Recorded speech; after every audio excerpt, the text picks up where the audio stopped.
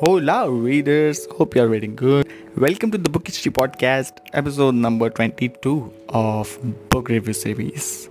So, today we're going to review this book called Within the Cerebrum, written by Rockstar Charan. A mixed bag. These two words came out of my mind after reading this book. Want to know the reason? Here you go. It contains 3 chapters based on psychological diseases. Like every chapter has a different story to tell with different characters. The author tried giving an awareness from this book.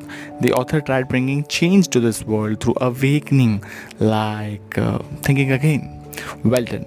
But where is the book fails to be a top notch? Let's check out in detail. After reading this book, I personally researched about the author. It's not about the book, but after listening to his rap, I must say that the author has a bucket full of things to say to this world.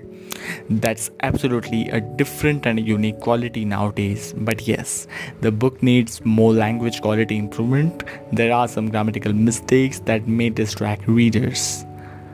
All 3 chapters seem different, definitely in terms of like from LCD to phobia and even the dreams part.